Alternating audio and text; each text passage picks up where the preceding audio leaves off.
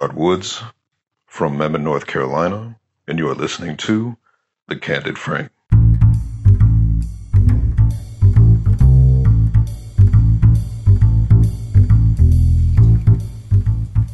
When I think about what made Polaroid so magical, I don't believe it was just the speed by which I saw an image.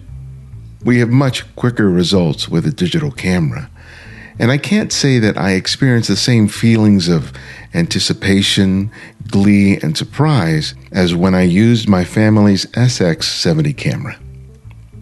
Willem Baptist's film Instant Dreams explores the emotions and the spirit that made the experience of using Polaroid film such a unique and creative one. He does so by challenging our expectations of a traditional documentary and infuses his film with visual flourishes more often associated with fictional films and television. He wants us to think of Polaroid not just as a product, but to remember and value it for the experience it provided. Maybe you remember the days of writing to your pen pals, or to a loved one or a vacation love. Just writing, you have the experience of writing the letter, the anticipation of getting a letter. Has he read it? Has he read it? What is he going to say? And then reading the text, waiting by the mailbox or whatever. So there's a whole set of experiences that goes into making a Polaroid photo. The reason why Polaroid and films of its type continue to fascinate both young and old has nothing to do with how flawless the images are. It's not that Polaroids are perfect in any technical way. To the contrary, it's their perfect imperfection that help make those images so unique and special. We all experience life. We all know the imperfections of our own lives. You can find that in those images. To me, the Polaroids are almost like mirrors, right? You look in them, maybe you see your own imperfections, but you also see your own dreams. You see a fuzzy image of whatever photo you took, and you can see the most dreamlike fantasy come to life. Or maybe you took a photo of this woman on the beach and she looks more beautiful than you would have made it with a digital camera. I don't know. There's a lot of place with your mind. This is an extension of ourselves. We'll talk to Willem about what inspired him to make this film and some of the wonderful human experiences he witnessed while making it. This is Ibadi and X, and welcome back to The Candid Frame.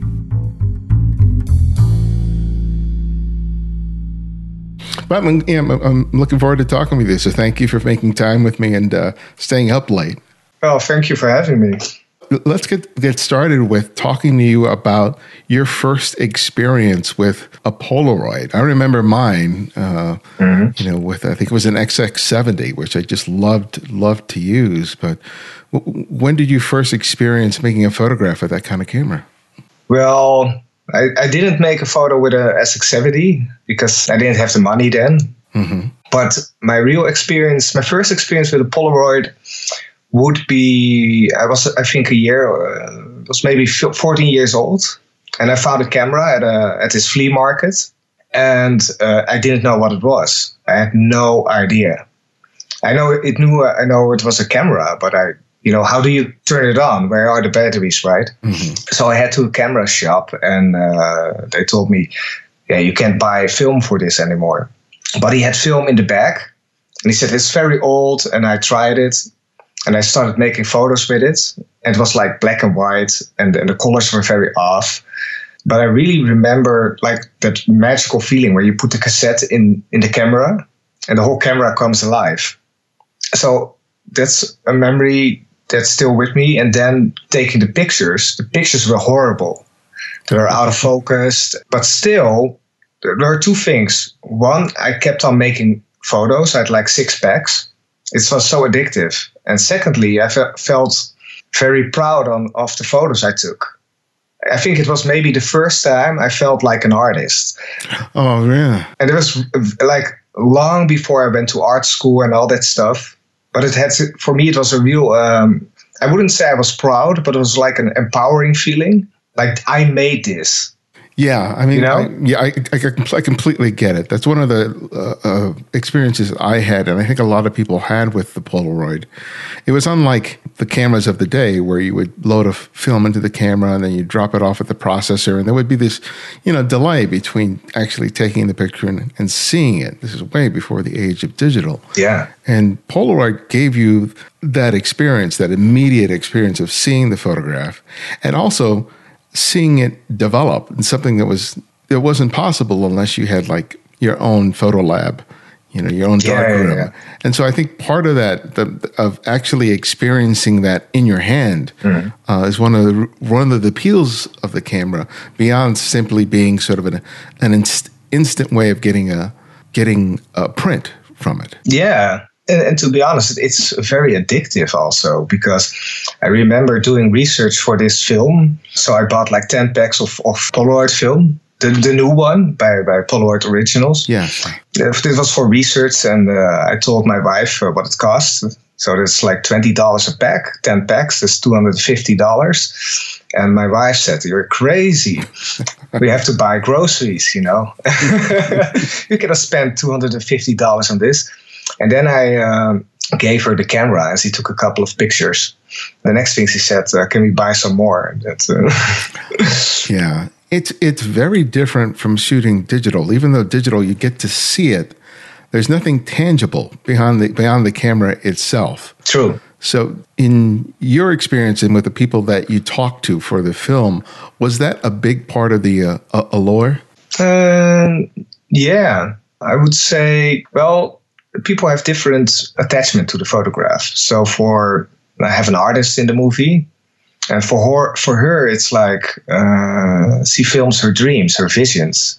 Her photos is the closest things that come to her subconscious creative mind, I would say. With the scientist, it's a totally different story. For him, it's like the mystery of the chemicals.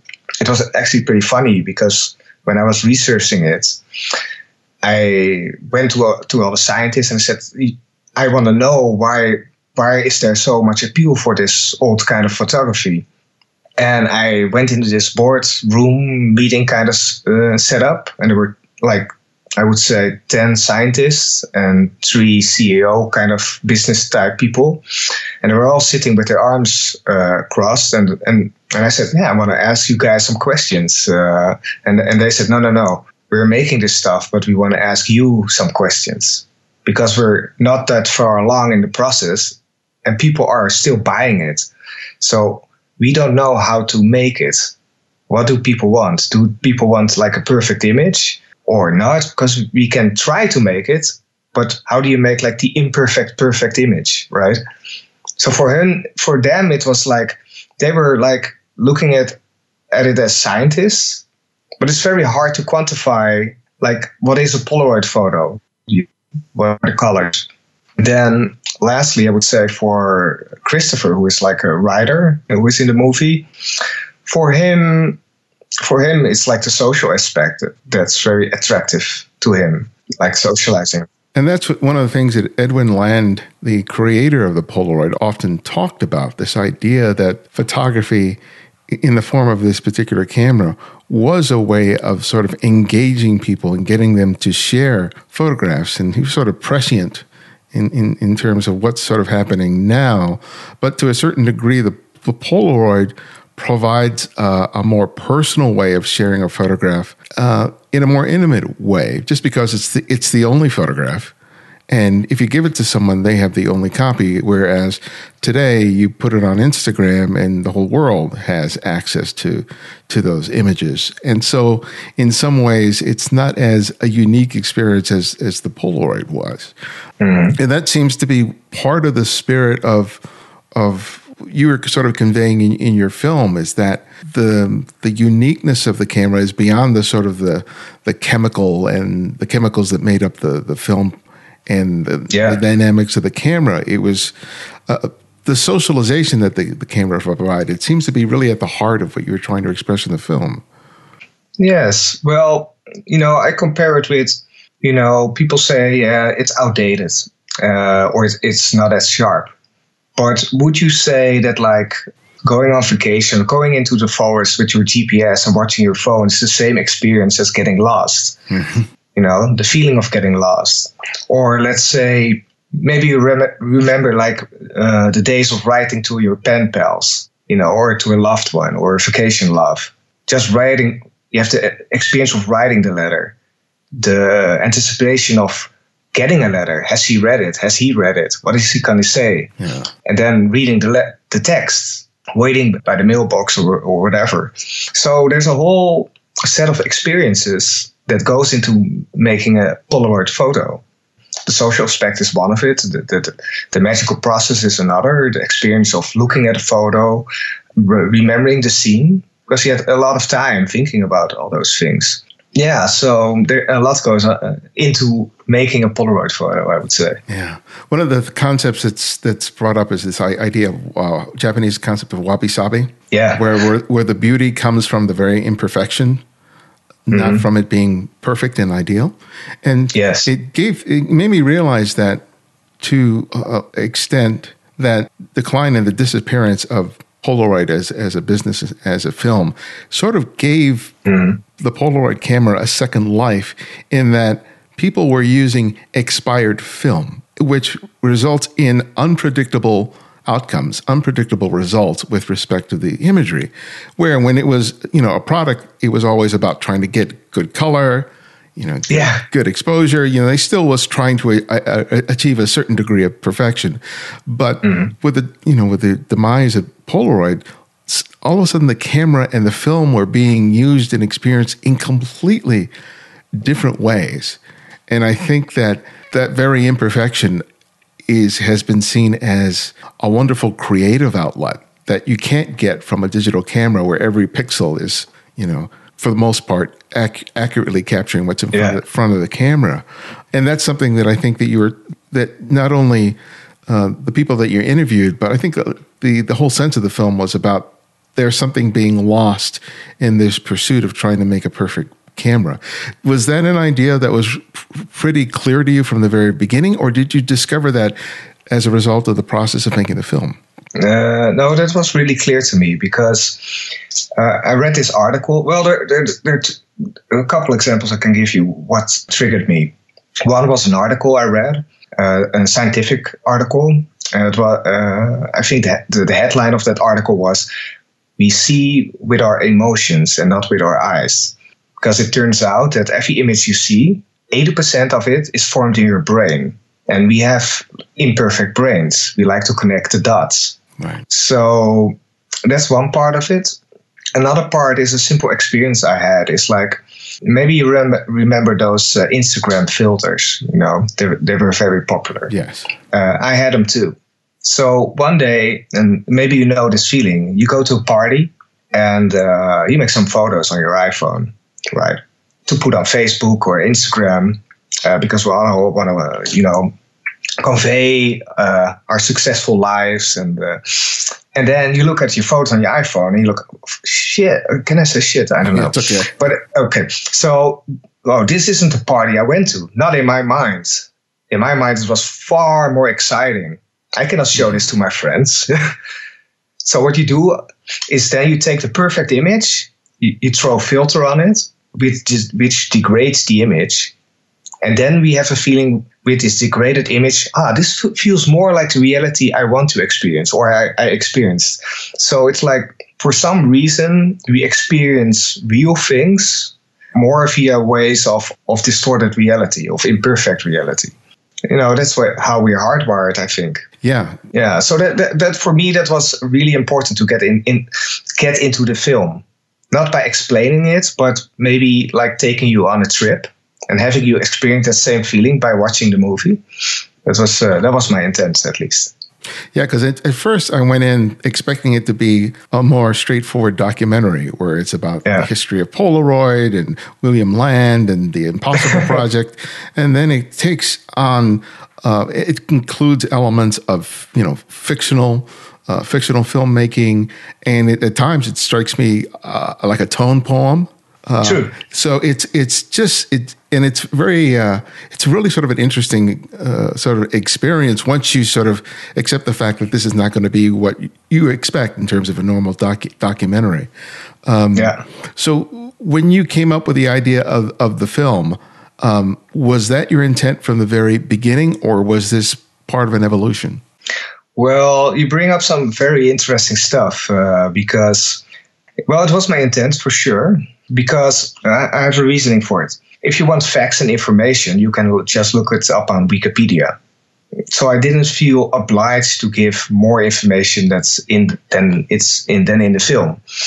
Secondly, the movie is really about the essence of why Polaroids resonate. And the only way to convey that, in my mind, is by having you experience that. So that's very important. To be honest, I didn't really expect that a part of the audience would feel like expecting something else. And maybe I would have said, if I look at, for instance, the reviews of the movie, which are like, I would say, like 2/3 is positive, but it's also always 1/3 of like reviewers or people who watch the movie who get a little bit angry at me because they say, yes, but you promised me a movie about Polaroid, a documentary about Polaroid. And then I say, well, first of all, I didn't promise that at all. It's not really, well, the information is there, there's facts, but I will say it like this. Would people say when watching Jaws, the movie Jaws, and say, well, I thought, Jaws was a pretty good movie, but I really would have liked more information about marine biology and how sharks function. So I looked at it a bit like that way. Polaroid, I explain a lot about the history, about the artists, about how it all works. But to make it like a standard journalistic documentary, to me, it was boring. There are a load of books written about Edwin Land, but nothing about the essence of Dr. Land. There's a lot of stuff about fans and digital culture, but nothing about the essence of it. So for me, it was getting to the core of it by being poetic, if that makes any sense. Well, that makes perfect sense. Yeah, and I think that's where the sort of the heart of the film is for me, is the whole idea of just the experience of it. True.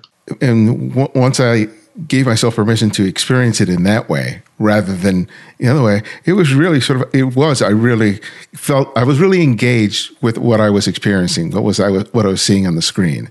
So I really enjoyed that part of it. That's excellent. And you know what it was? It allowed me to interpret the film in my own way, which I don't think a lot of documentaries often do, because they want to be in complete control of the narrative and the eventual outcome. So it's really kind of interesting to see you sort of take that sort of tangent where you let the viewer sort of experience it, as well as learning information about Edwin Land, Polaroid, and its use today.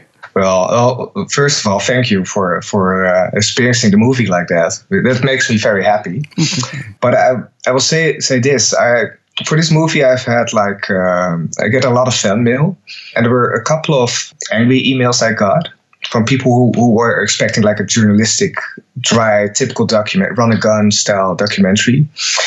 Out of the 3 people who sent me an angry email, which isn't a lot, 2 of them emailed me back like a half year later, because the movie premiered in 2017 in the Netherlands, saying I watched it again because it was on VOD in the Netherlands. And then I watched it with my family, and now I understand. But sometimes things take a little bit time. But in all honesty, it isn't like an experimental movie or something. I would say it's more like a midnight movie about Polaroids. So it's because now it sounds very like heavy and arty, and I don't think it is very heavy. I think it's also very lighthearted at some moments, and it isn't full of very complicated science in that sense. So it can be fun too.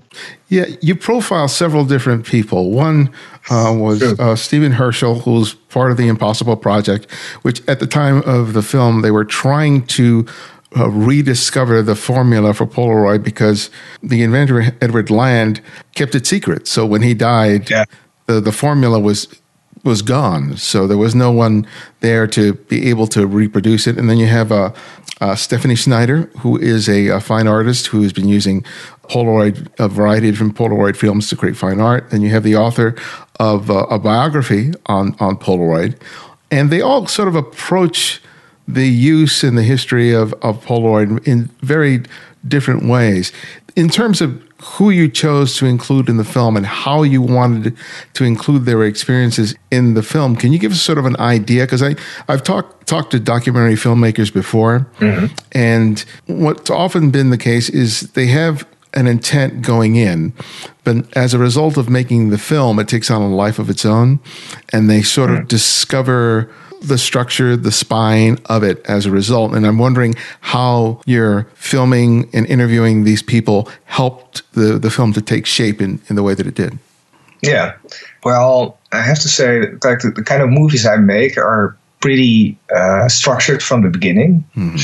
I'm not saying that like the structure of how I tell the story, but I had a very clear idea about having characters in a movie that represented all the human emotions that go into making the photos. So there's the artist side, there's the science side, there's the history side, because that is a Polaroid. All those things are like jumbled together. So I really wanted to present all these sides. So I didn't, in the research, I searched for a lot of let's say artists.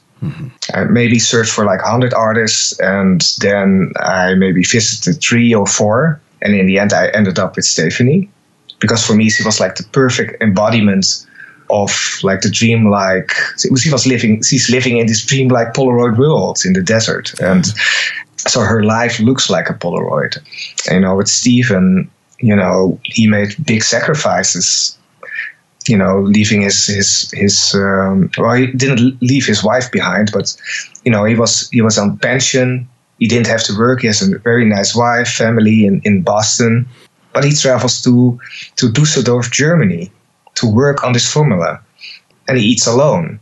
So there's a very, very big sacrifice to make. You have to have I would say, you can compare it if it's like an assignment of God or something, they're on a mission, something that's bigger than life. That was actually one of my favorite parts of the film, getting to see what he was willing to sacrifice and give up in pursuit of making this film, because you show them at various times, struggling with trying to get a formula right and getting the image to look fairly decent. And, the environment that they're in is fairly sparse to start with. It's kind of like a lab, to all intents and purposes. And then you see him. It's like 1984. Yeah, and then you see him at the restaurant, at the hotel, and talking to his wife, and it was just like it gave me a really sense, a real personal sense of the extent that people go through in order to achieve something that's important to them. And I think in a more straightforward documentary, probably would have spent a lot of time in the lab with the guys, going through the various formulas, and that would have been the spine of it. But I liked the fact that I saw with both Stephanie and I forget the name of the author who wrote the book on Polaroid. Christopher. That personal sense, his relationship with his son, for example, and how for each of them there was a connection to the process and to the camera that went beyond just making a nice picture. You could see in their lives, in all 3 of these people's lives, how integral the Polaroid, the creation of the images was. And I think that that's something that's often missing from digital, despite the fact that it's immediate. I think that's again, we're kind of repeating myself a little bit, but I think that's really at the heart of what has always made Polaroid an instant film sort of a magical part of a person's life.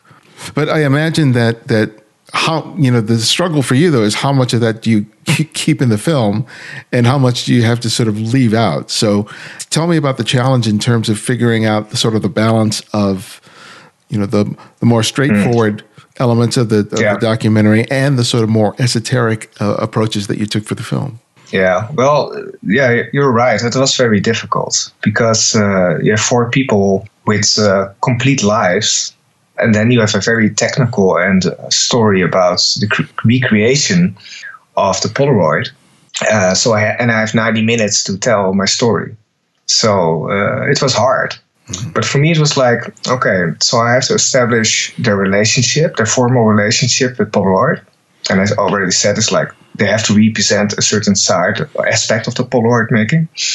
And then each person also has a function. A function, I would say, like Christopher, the writer, because he's a writer, he's very useful to tell the history part.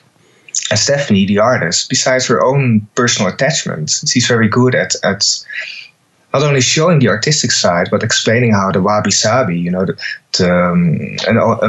image is only perfect when it's imperfect, to show that. Because she's also imperfect herself. She had an accident with disfigured part of her leg. And then I would say in the case of Stephen, for me, it was important not to show all stages of the formula or how it worked. Only what the essence is. Mm-hmm. But what was important for me was like focus on the sacrifice, but also taking in, for example, religion. Or I found out that he wrote poems, very short haiku. Mm-hmm. That I actually didn't know. I found out during filming. Okay. And there were like a relationship between writing haikus and making Polaroids, which I found totally fascinating. And it turned out he was a religious man as well, which plays part in like this chemical being he created, which he says is the most complex organic man-made thing ever made, almost like a living creature. So he plays God in a way, and I really like to play with those symbolisms. Yeah, but what I left out, the hardest thing was, I would say there were more connections.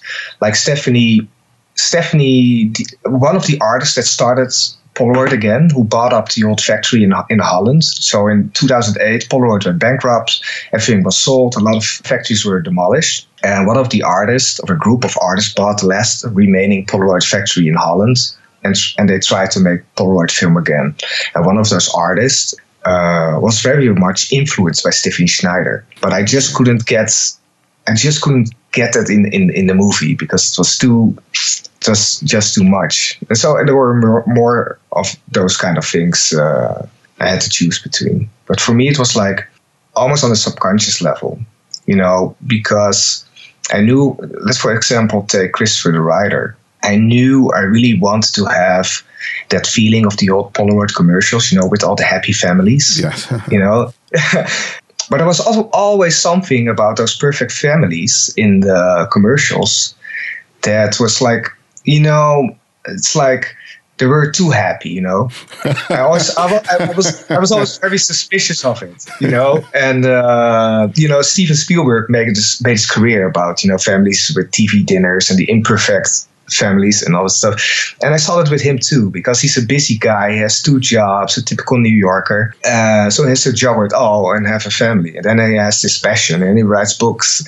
And so when I heard he takes a picture of his son every day, I thought, okay, I saw like this connection with him, with the commercials, or just with family life. We all experience life. We all know the imperfections of our own lives.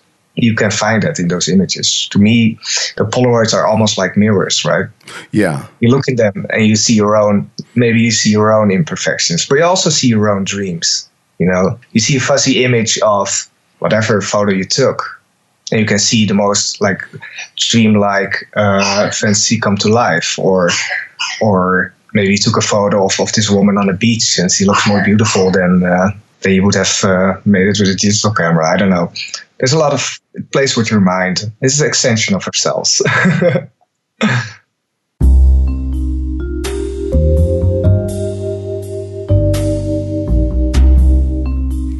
To be the voice that introduces the episode like Eric Woods did this week, just send us an audio file recorded on your phone, tablet, or computer, saying something like, "This is Owen Meany from Gravesend, New Hampshire, and this is The Candid Frame."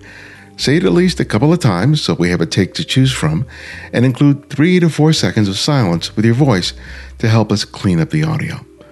Also, make sure to include a link to your website, blog, or Instagram feed when you send it to info@thecandidframe.com.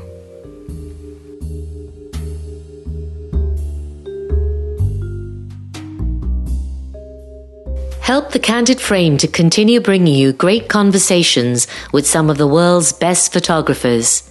You can do this by supporting our Patreon effort by committing as little as $5 or more a month.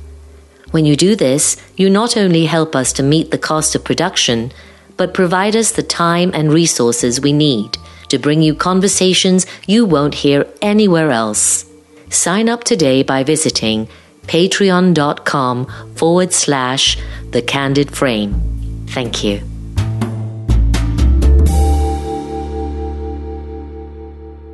For me, one of the more sort of, I guess, spiritual, I don't know if that's the right word, but I thought about this for the longest time in terms of the creation of just traditional film photography and the Polaroid. This idea that, light reflected off of something and then went through the lens and made contact with the negative, and in this case, the actual physical print.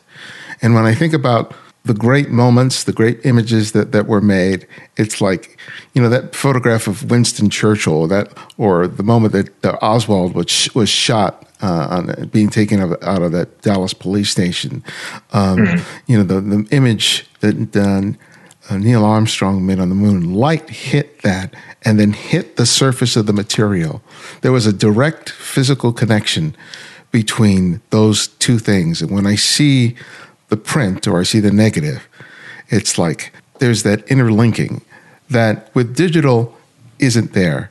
And I know it's a really kind of weird way to think of photography, but for me, that's just like, this is a connection to a time that has just totally disappeared. But there's something just physically magical about it that I just love to think about. And I wish that digital sort of retained that.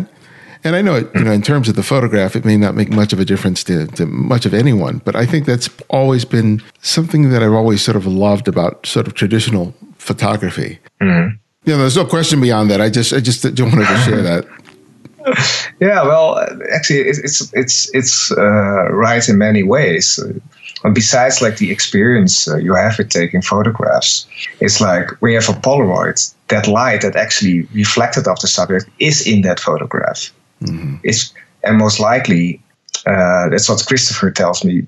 These aren't like my own original thoughts, but he said, so the light reflected and hit that surface and is captured in that photo.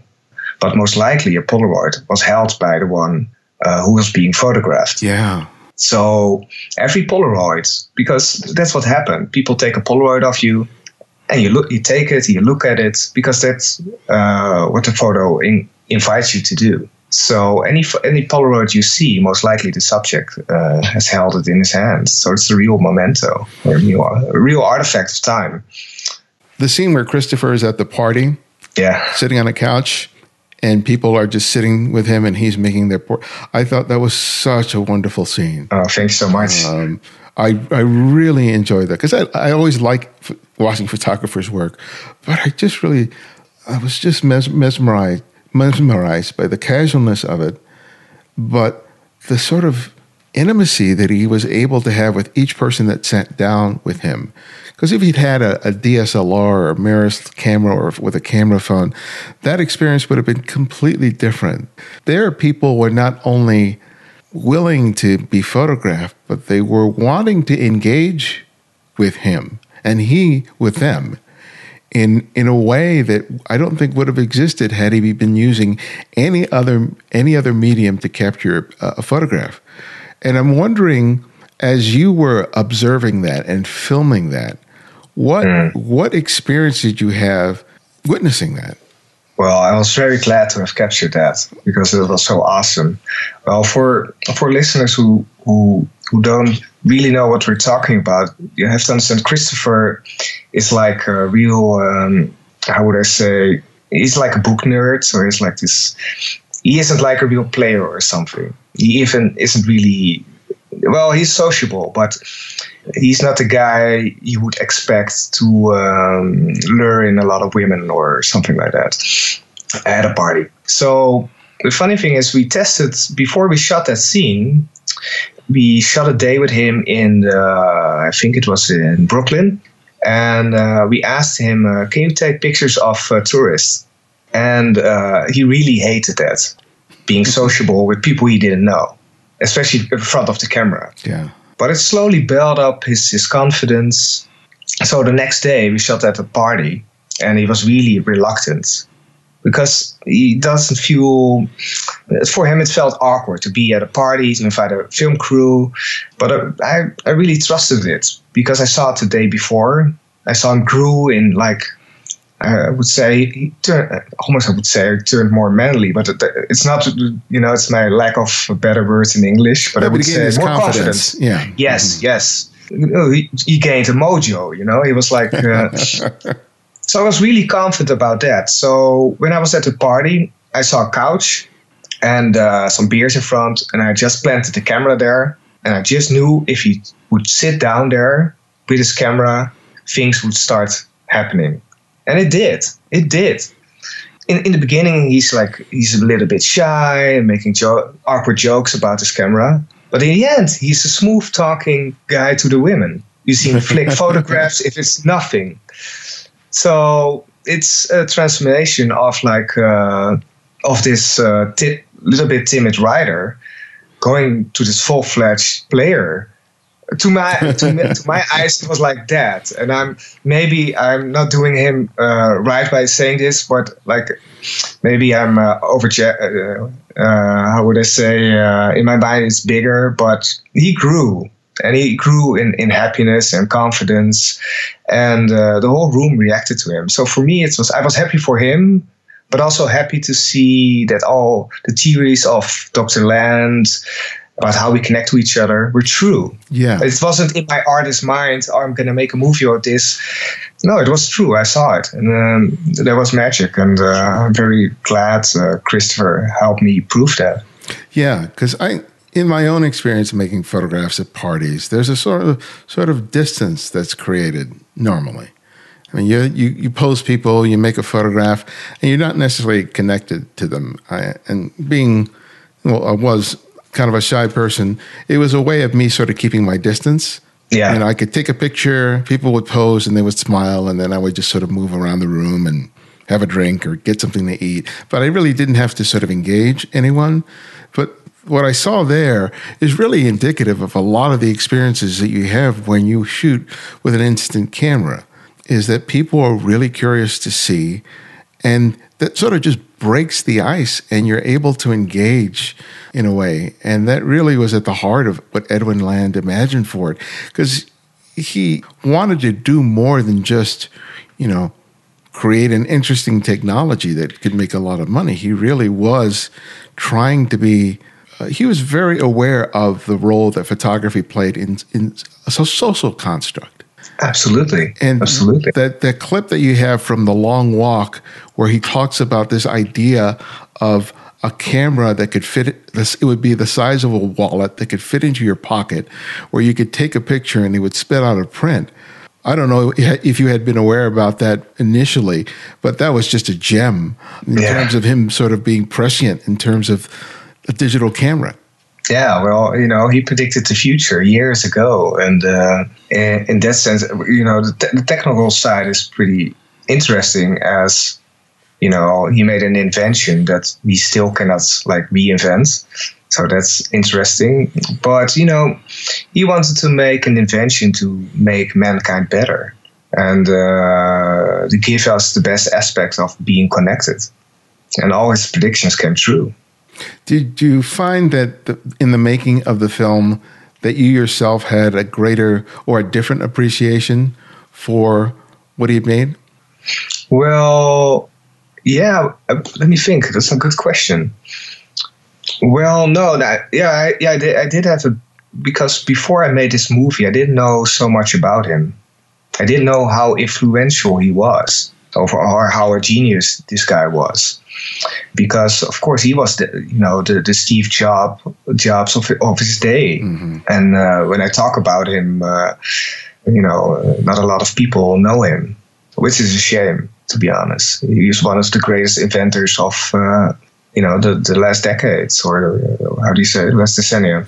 Yeah, the last. And so what it did for me was it helped me to view social media or maybe even the way I use my iPhone, or in a different way. Because, nowadays we take so much photos. My daughter that just turned, she's like almost 4. And I have a whole, like loads of hard drives full of photos. I never look at those photos. They're on hard drives, which is crazy. Mm-hmm. This is totally crazy. And that's what we're doing right now. Because, let's say you go on a holiday and you shoot like 300 photos nowadays, right? In the old days, you just shot like maybe in half a roll. And those memories you kept and remembered. So we're shooting information right now, not experiences, no memories. At least most people. I don't print any photos nowadays. And so investigating Lance and researching him and learning about his vision for mankind really made me appreciate like the memories I had of photographs, and made me think about what it is to photograph things. For what reason am I capturing something? Sometimes I think now, with so many photos on hard drives, I'm just capturing something for people, like, I don't know, to look at when I'm dead or something, because I have no time to search all those photos and look, select them all.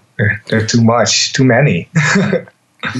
Yeah, there's something to be said for a print, because I discovered a photograph of my mother a couple of weeks ago. She just had it pinned to her board, and it was an image I can't remember having seen, and it was her probably younger than I am now, probably in her 40s, and she's in the kitchen with one of her best friends, and it was just like, "What's this?"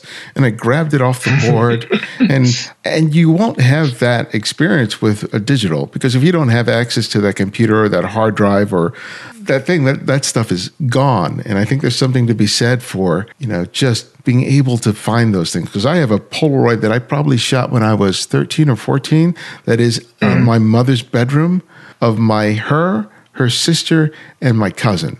And I remember using the SX70, being in our yard, making the photograph, hearing the sound of the mechanism, that image being spit out. And that very print is right there in my mom's bedroom. And that's something that you don't get with digital. So I think that as much as the film isn't about sort of the history of photography or land, I think it really strikes at the heart of what made that whole process special. Well, that's what I hope that people will take out of it.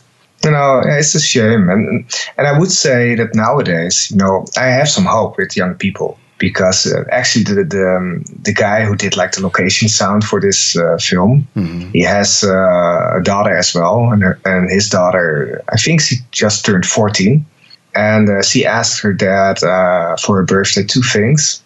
One was like a typewriter. Like an old-fashioned typewriter. Yeah, very good. I like that. I like her already. And the second thing was like a landline telephone.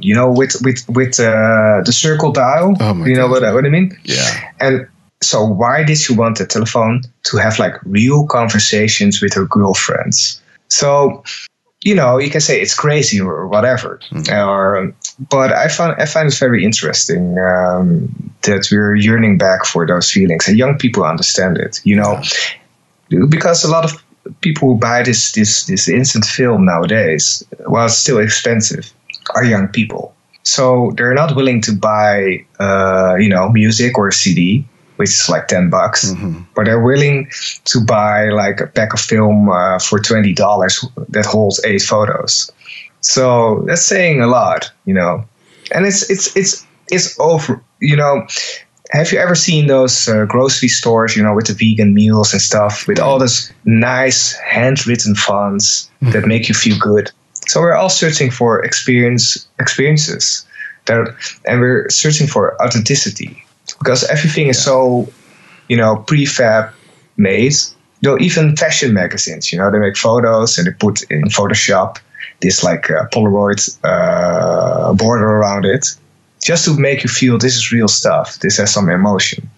So I'm not sure where I was going, but I know what you just said. I know what you just said, because really that's it. That's about having an authentic experience, something that's real.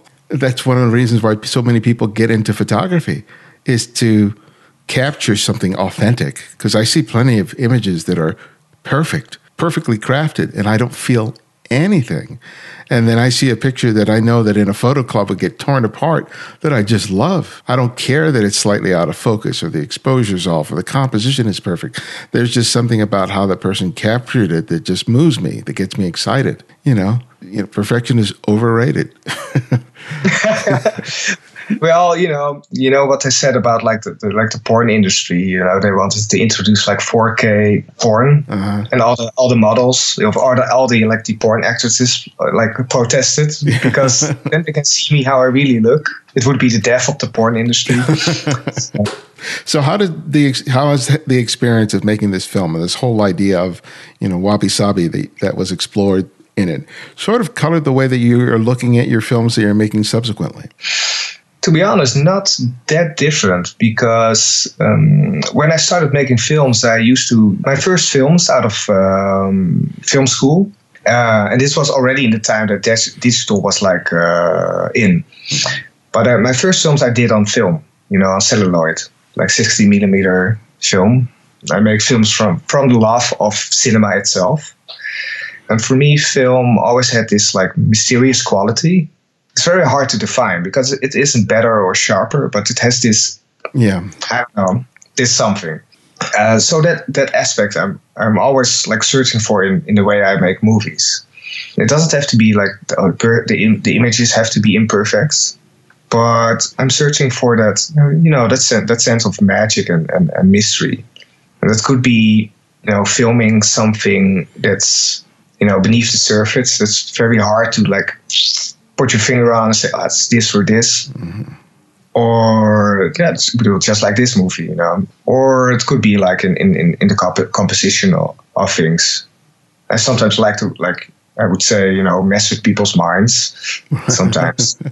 So, I would say it influenced me or is still influencing me in that way. And I really like a good mystery. So that's great. Well, my last question that I ask each guest is I ask them to recommend another photographer, or in your case, it could be another filmmaker that you want to have our listeners explore. And it can be anyone, someone you've long admired or someone you've recently discovered. So who would that one person be and why? Oh, I should really have prepared for this question. Can I just say what my top 3 favorite movies are? Sure. Yeah, that's okay. Fine. Well, it's not actually top 3 of my favorite movies, but I think movies everybody should see at least would be, at least they're the films that inspired me, even as a photographer, because I studied photography. That would be the movie Le Mépris from Jean-Luc Godard. Okay. This is like his most beautiful shot film, which stars Brigitte Bardot. The second movie would be, I think, The Holy Mountain by Alejandro Jodorowsky. This is like a real midnight movie. One of the guys of the Beatles produced it, I think, because the images are very like esoteric, and the story is sometimes incomprehensible, but still beautiful. And I think as third would be Tarkovsky's Stalker. So that are my favorite movies. Yeah. Well, I like those recommendations. Yeah, those are movies that partly exist or ask the viewer to put in something of themselves, to dream with the images, to dream with the filmmaker, make your own movie. I like that kind of images. If it's a photographer or a movie maker or maybe even a painting or a novel. I just read, I'm not kidding, I'm just like reading a lot of Charles Bukowski. Mm-hmm. It's the same with him, his writing. It's not so much what's on the page, it's what's not on the page. Very true. Well, thank you so much for your time. I really enjoyed speaking with you. Thank you so much for having me.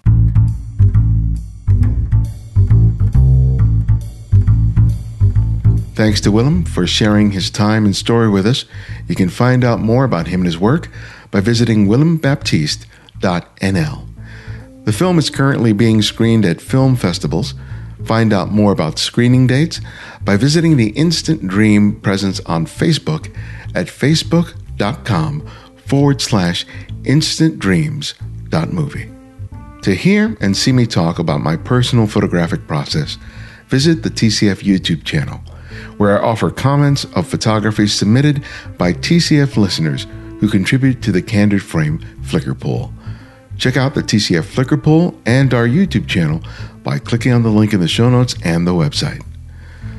My recent book, Making Photographs, Developing a Personal Visual Workflow, is now available. Purchase it today and receive 40% off the list price when you order it from the Rocky Nook website. Use the promo code Pirello40 at checkout to take advantage of the discount. And receive 3 free copies of my previously published ebooks by signing up for the Candid Frame mailing list, where I share thoughts about life, photography, and keep you updated on TCF events. If you enjoy the show, help to spread the word by writing a review wherever you find and listen to podcasts. And if you write a review on a blog post, let me know and send me a link because I would really love to thank you on air. You can also support the show by making a monthly contribution through Patreon, or you can make a one-time contribution via PayPal. You'll find the links for both in the show notes and the website. Thanks to Jane Duckett and Nate Danforth for their recent contributions. I can't thank you enough. And if you want to easily access every episode of The Candid Frame, download the Candid Frame app. It's available for both Apple iOS and Android, and it's free. And if you scroll down on the app, you'll find a free excerpt of my book there to download. And we also have an Alexa app, so if you have one of those smart devices, download the skill and listen to the show that way. We're everywhere. The Candid Frame's audio engineer is Martin Taylor, who you can find at theothermartintaylor.com. The show's senior producer is Cynthia Parker, and our music is from Kevin MacLeod, whose royalty-free music can be found at incompetech.com. And this is eBuddy and X, and this is The Candid Frame.